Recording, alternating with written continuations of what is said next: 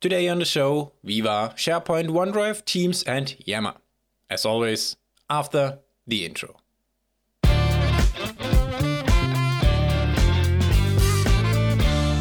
Welcome to episode 2 of the new season 3 and yet another Microsoft Roadmap Roundup.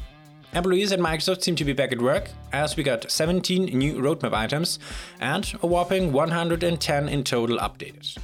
Starting today with a topic from last week, Microsoft Viva briefing email support. Last week we got French, German, Italian and Portuguese, and in February we are getting Japanese and simplified Chinese. Not for me, but the audience is big enough, so sure, it needs to be covered in my opinion. Next up, a feature I see quite difficult. Microsoft Viva Manager Insights in Microsoft Viva Insights app, Outlook and Office.com for GCC.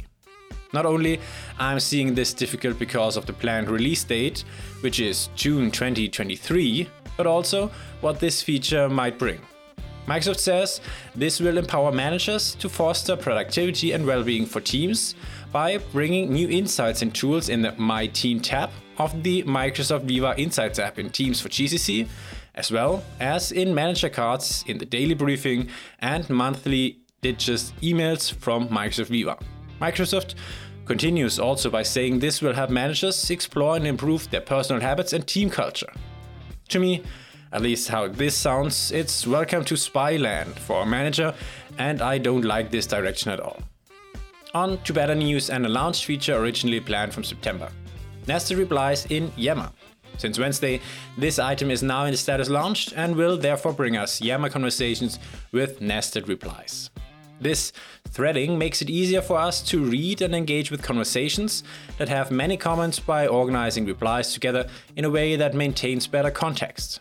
Not only is this item bringing us those nested replies, but also includes improvements to deleting comments, allowing users to deep link to specific replies, and improving community feed order. I can see why it takes longer, but maybe just add 2 months in the future for those expected longer taking roadmap items. Would be better for all of us. On to the next new feature planned for release this month, SharePoint section templates for SharePoint pages. When we add a new section to a page, we can soon select a blank template with popular image and text combinations for a quick start. I have to say, the experience creating pages and overall creating content in SharePoint is by now really good, especially as also currently rolling out SharePoint improvements to the authoring experience in SharePoint pages. And I can't wait to integrate all of this with Microsoft Loop. That might be my new favorite combination in all of Microsoft 365. We are continuing this episode with OneDrive Files on Demand refresh for macOS. Currently rolling out, Microsoft revamped the OneDrive sync experience in macOS based on Apple's new file provider platform to improve the Finder experience for OneDrive.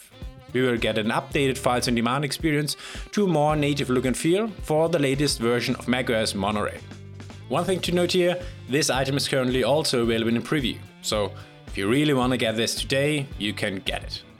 We are finishing this episode with a bunch of newly launched features for Microsoft Teams Rooms.